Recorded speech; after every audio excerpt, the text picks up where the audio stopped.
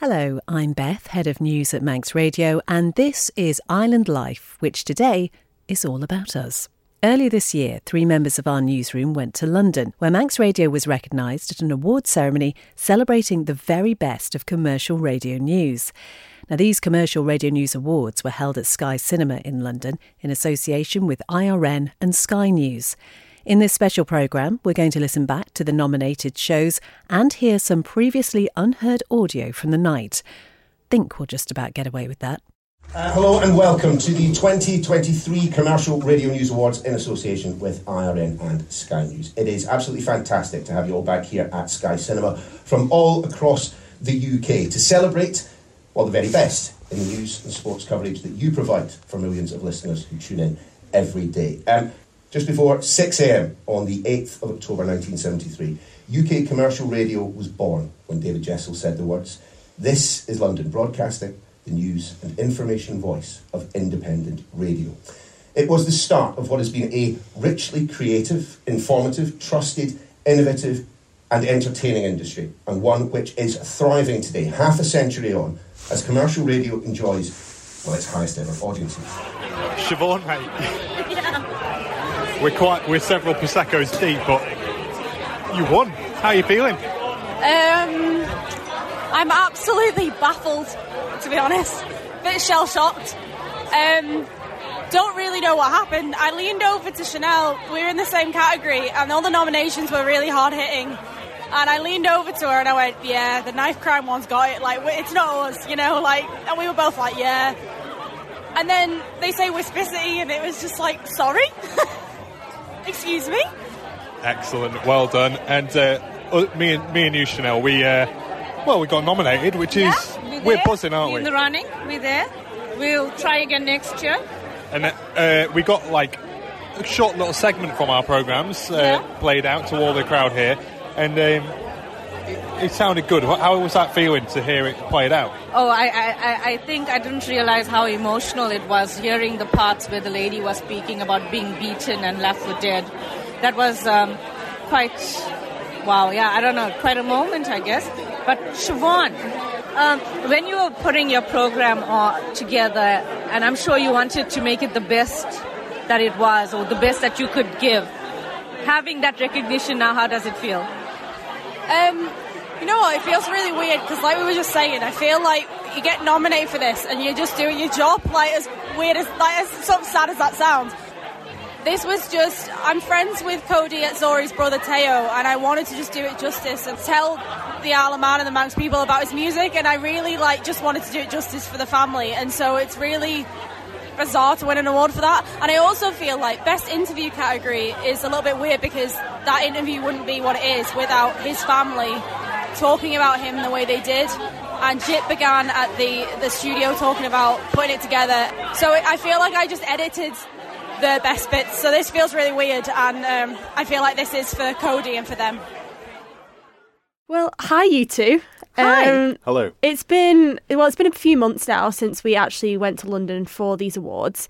It's rolling around actually that entries are opening for next year, so I don't know where that year actually went. I've got nothing prepared. Oh, I've got a whole pile just to take on Siobhan. Oh, right, show off. She's out to try and beat me this time. So anyway, but thinking back on it now, what's your recollections from going to the awards? Because I think the main thing that stands out for me was just the fact that we were kind of representing Manx Radio and the Isle of Man up against these kind of giants, like in each of our categories. Yeah. Mm-hmm. Here's this news team from Global, or this news team from Heart, or this news, and then there was just kind of little old Manx Radio. These three little people. Yeah, I echo exactly what you say. I was going to say the same thing.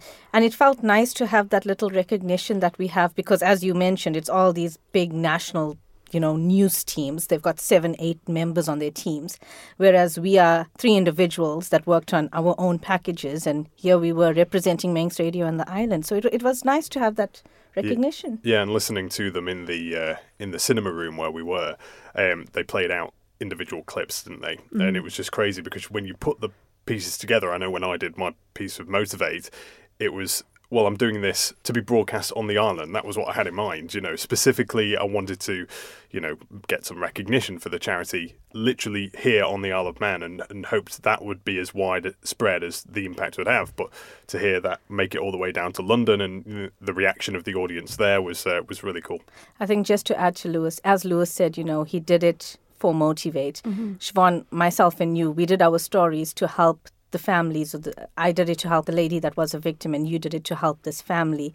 We did it to help people. We didn't do it to, I'm going to put this for an award ceremony or something like that. But to have that was... Yeah, it's exactly that, I think. I think with our jobs, you kind of just want to tell people stories, don't you? And like you say, just for the Isle of Man, because it's such a sort of, we're all come-overs. And it's like, such a tight-knit community. And to shine a spotlight on the certain people in the community who are doing different things is always kind of the key. It's what we do every day. It's kind of our bread and butter.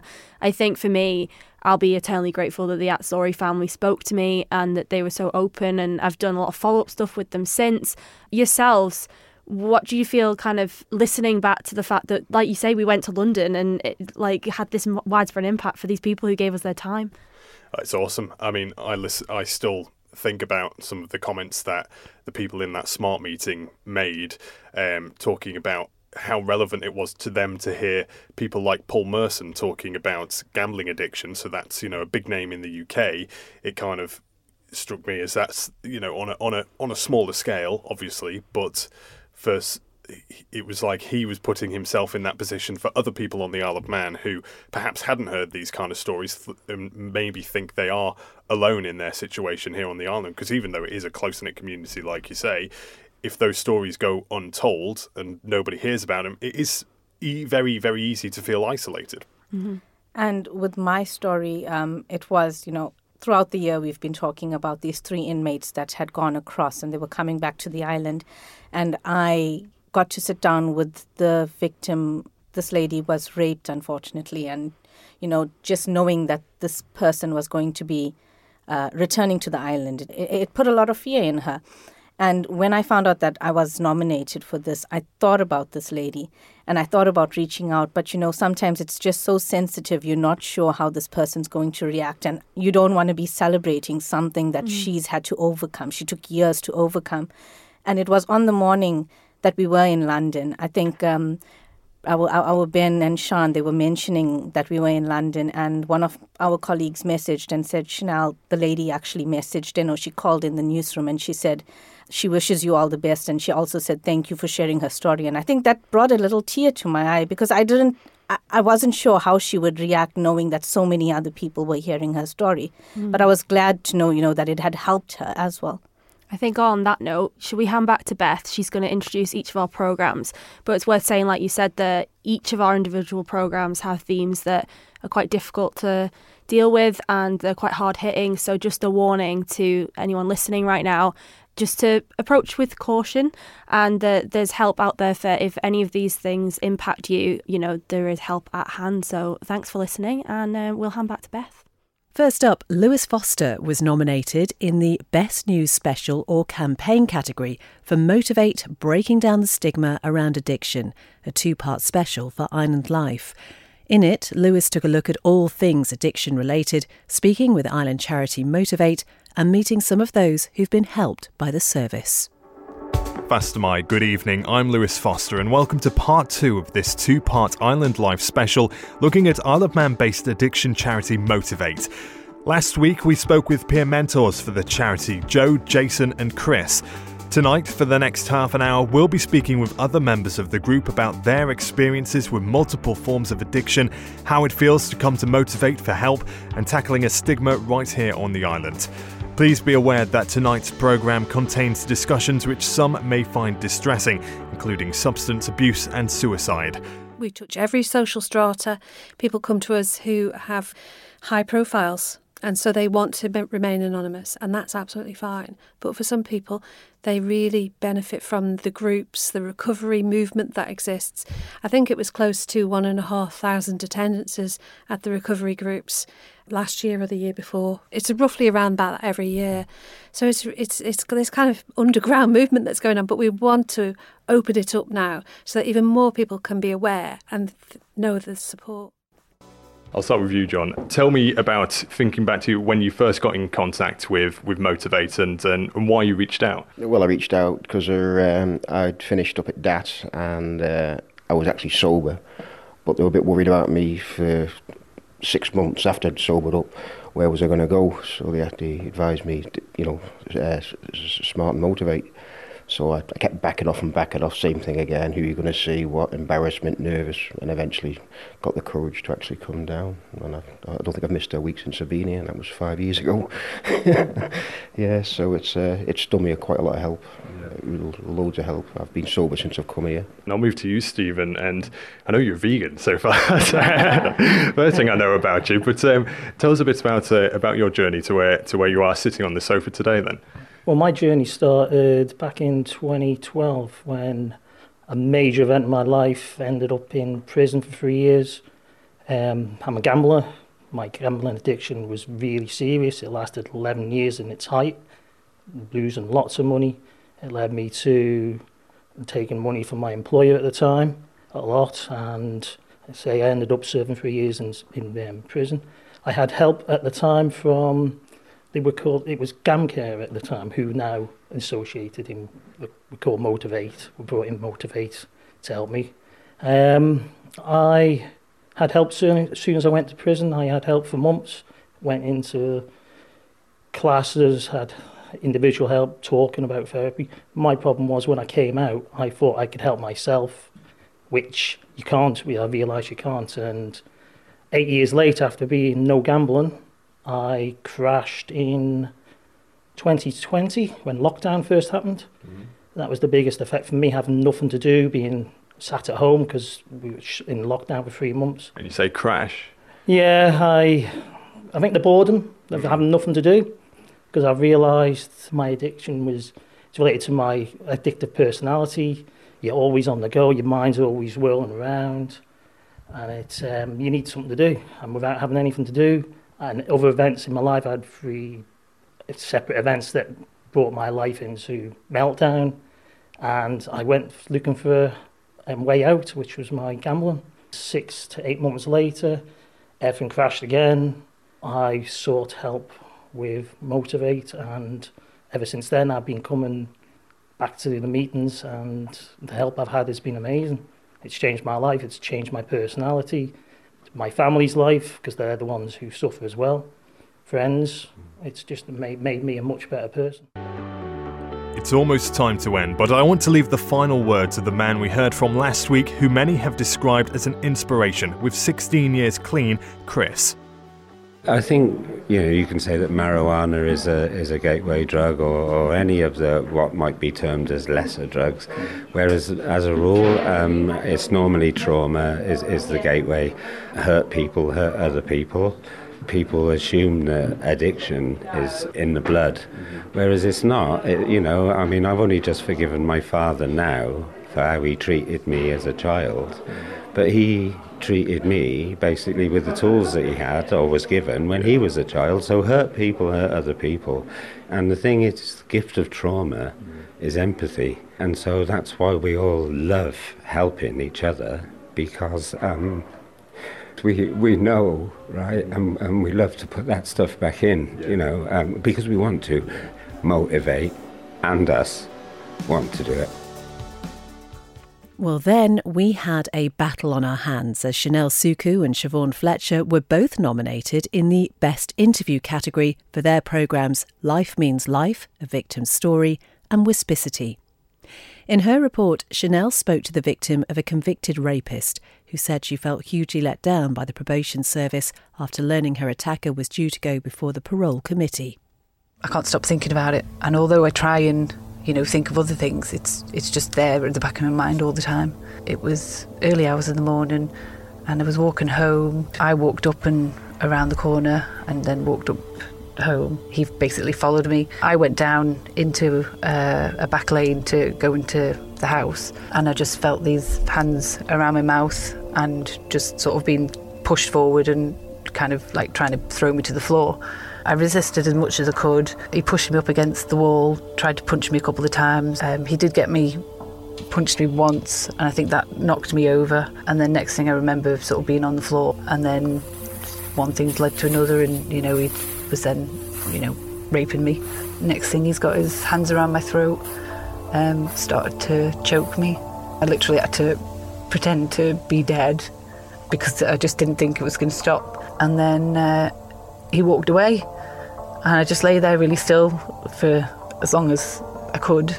I thought he was gone, but the next thing I heard some footsteps coming back, and he grabbed my ankles and he pulled me into a dark part of the lane, and sort of got some leaves, fallen off leaves and stuff, and threw them over me. And as soon as I knew that he was gone, I jumped up and ran in and raised the alarm. When he was sentenced to 15 years, correct? I mean, it was a life sentence he was given, whatever amount that amounts to. But I just kind of, at the time, I thought, well, he's got away with attempted murder there because a deal was made. When you were first informed that he's now eligible for parole, what was your reaction? I just don't understand what is the point in a life sentence if life doesn't mean life? Why are you giving people life sentences and then letting them out? He was in prison and had attacked people twice before he attacked me. I think he was out for a week or 2 weeks, or it was, a very small amount of time that he had been released from prison, and he was out on a licence, and he was also in prison on a life sentence. So he'd been released out on a licence and then attacked within a week or two. He was given another life sentence, and they're still wanting to release him again. And it's just like, once bitten, twice shy. Like, this person is never going to learn. As a victim, do you feel as though it could have been handled better? 100%, yeah. He should never have been out to attack me. I feel hugely let down, yeah. Have you tried to voice your opinions with him? Have you tried to take it up? It's hard to know where to go, to be honest. I mean, the only support I've had was from victim support. I didn't really sort of, contact them too much. What made you want to come up here today and share your story? I'm gobsmacked at the situation that it is and how I'm being fed this information that I have no control to do anything over, because I do feel like victims aren't getting looked after. I feel like this is all for him. If there's anything that I can do to stop any of this happening, then I want to do it. But also, to sort of make other people realise that there's so many more people on these streets that should not be on these streets. What about those people that will listen to your story and say, he served his time? I think if he had done it once and went to prison, then you could say he served his time and give him a chance. But I was the third person he attacked. He tried to murder me, and he thought he'd done that and just literally threw my body in a load of bushes. That's what he had left me for dead. On the night, Siobhan scooped the prize for Best Interview for Wispicity. And that 2023 Best Interview winner is Wispicity.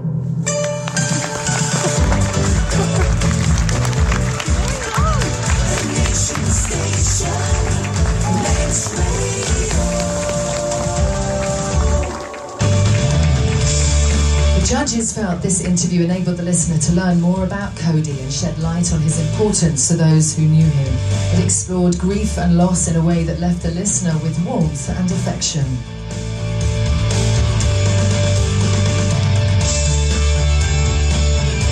The award for Best Interview to Manx Radio and Wispicity. This programme focused on the Atzori family and their decision to release their son Cody's music following his death. Last year, Cody tragically died suddenly, aged just 17. Now, I didn't know him personally, so I asked those who knew him best, his family, to describe him for you.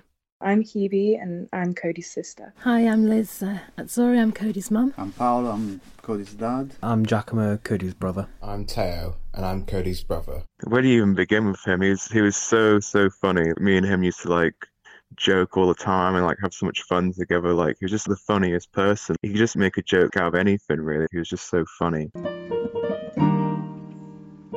I'm a big music fan. I'm one of these people who collects vinyls and loves listening to an album from start to finish, as I imagine you probably do. I know a lot of thought goes into a track listing and things like this.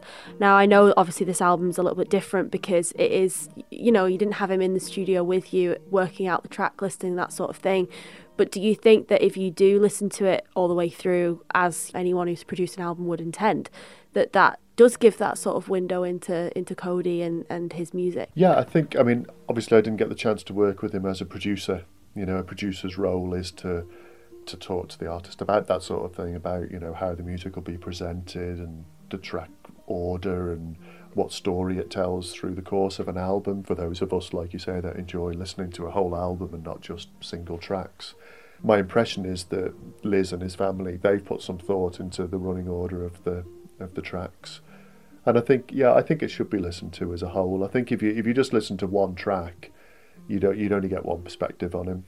I think he'd be happy with it. He'd probably want more on it, to be fair. He probably thought the songs that we chose, he probably would have said, oh, you could have put an extra couple on there, but I think he would be happy overall. Yeah, I mean, we're hoping that we will release more of his music, perhaps not on Bandcamp but on Spotify in the future. We just wanted to release it with Bandcamp because we knew we could do that on his birthday, and that's why we chose that app, and it was very important to us to release it on his birthday for him, because last year when he was going to be 18, that's what we would have hoped we could have given him as a present, was a couple of days in the studio to do the album, but that didn't happen. So having it out as a body of work, it's a nice way to market, I think. And it's raising money for a charity as well. So why did you pick that particular charity? Well, after we lost Cody, a friend of mine who'd also lost a daughter told me about the Compassionate Friends. I needed a sort of safe place that I could talk to people who understood what we were going through. And I'd never heard of them before she mentioned them. I got in touch with them and they let me be part of a private Facebook group, and it's really supportive. All the parents in that group, we share our stories and pictures, and it's been just a good way to not feel so alone. When you each listened to the album, what was the sort of initial thoughts? Because obviously it sounds really like it's really polished and it's been produced really well by Jip, but it still sounds like you could just be listening to him play it in his bedroom. I think it's really nice for me personally, because when I listen to his album, it just feels like a really good moment to kind of think about him and just remember all the time. So I like it because it used to be quite difficult having all these different recordings on everywhere, and I just couldn't find myself listening to it because I couldn't find it. So now it's all in one place. I just when I'm walking to work or doing whatever I do, I'll just listen to it, and it's just a good moment for me to just think back and remember him. Yeah, the same. That was the most important part really for us as a family, was to put his music together so we could all listen to it and share it, and share it in the future for any new members of the family that we might get. And just being able to listen to him, we had different things on different, like I said, devices, and you can't always access them, and you think, oh, I wish I could just hear that now. And so now we can, It's like every day the house is filled with his playing, so it's ever so quiet now, and so it's just great just to put it on and kind of feel his presence again. If you were going to tell anyone why they should listen to this album, what would you say? I'd say it's quite relaxing as an album as a whole. If you like just listening to music around the house, or if you prefer going for walks in moody weather, I think it's quite good for that. I asked Cody's family what their favourite songs on the album were. A common answer was track 6. So there's a few, obviously Viking I like because it's really nicely played. So my favourite piano would probably be Viking Ship, but I like them all, to be honest. It's hard to choose. Yeah. Yeah, same. I like them all too, but it's hard to choose. Yeah. I think there's one called Cylinders that I really like. Also Viking Ship. My favourite one on the album is Viking Ship. I just think it's really beautiful. So now, please enjoy in its entirety Viking Ship by Cody Atzori. Well, that story isn't over, as this past weekend the Atzori family saw a public piano installed at the sea terminal in Cody's memory. You can find more on that and listen back to any of the specials highlighted in this programme by heading over to manxradio.com. Thank you so much for listening, and until next time, goodbye.